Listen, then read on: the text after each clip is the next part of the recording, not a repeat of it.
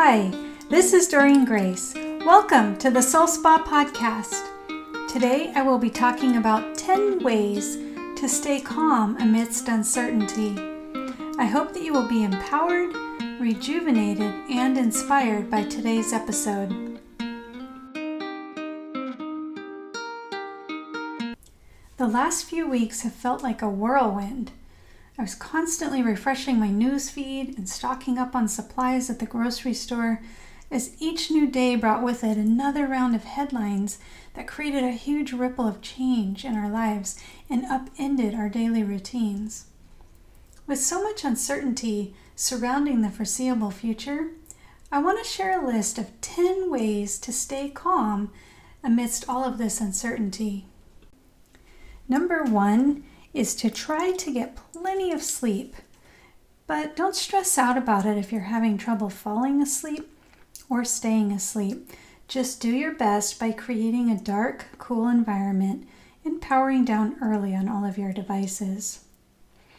Number 2 is to eat a well-balanced diet with plenty of fresh plants and try to reduce refined carbs. Cutting sugar right now is one of the best things that you can do to balance your stress hormones. So if you're craving carbs, try substituting a baguette dipped in olive oil or a bagel with salmon and cream cheese instead of devouring an entire package of Oreo cookies. This will help balance your hormones and help you to feel more relaxed.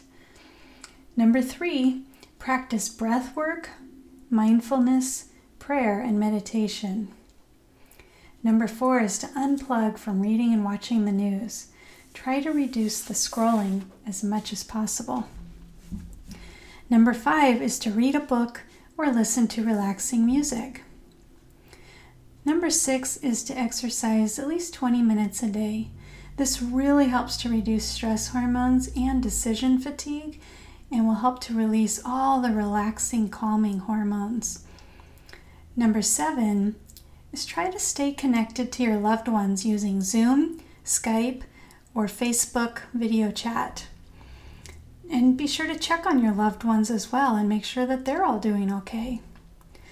Number 8 is to smile and laugh.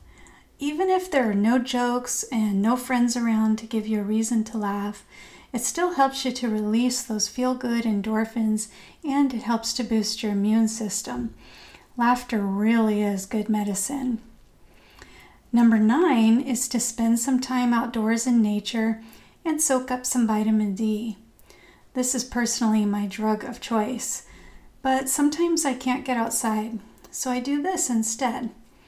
Number 10, legs up the wall pose.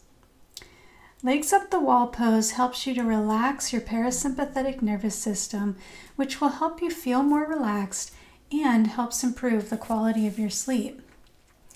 How do you do the legs up the wall pose? Well, if you have a hardwood or tile floor, you'll want to first place a mat or blanket close to the wall to help cushion your back. Or you can do this lying directly on the carpet. Okay, then you sit down on the floor facing the wall, then lay down flat onto your back. Scoot your bottom up close to the baseboard and stretch your legs up the wall. You want to keep a slight bend in the knees and flex your feet. Go ahead and relax your arms at your side in a comfortable position, or you can place one hand over your heart and one hand over your abdomen. Then breathe in deeply, inhaling through your nose, exhaling through your mouth. And go ahead and hold this restorative posture for 10 minutes. Legs up the wall helps relax the parasympathetic nervous system, which will help you feel more relaxed and will also help improve the quality of your sleep. If you'd like individual coaching to help reduce stress or rewire out anxiety during this time, go to my website, doreengracekester.com, and click on the coaching tab for more info. Thank you for listening. Be sure to subscribe to the Soul Spa podcast so you'll catch every episode as soon as it is released.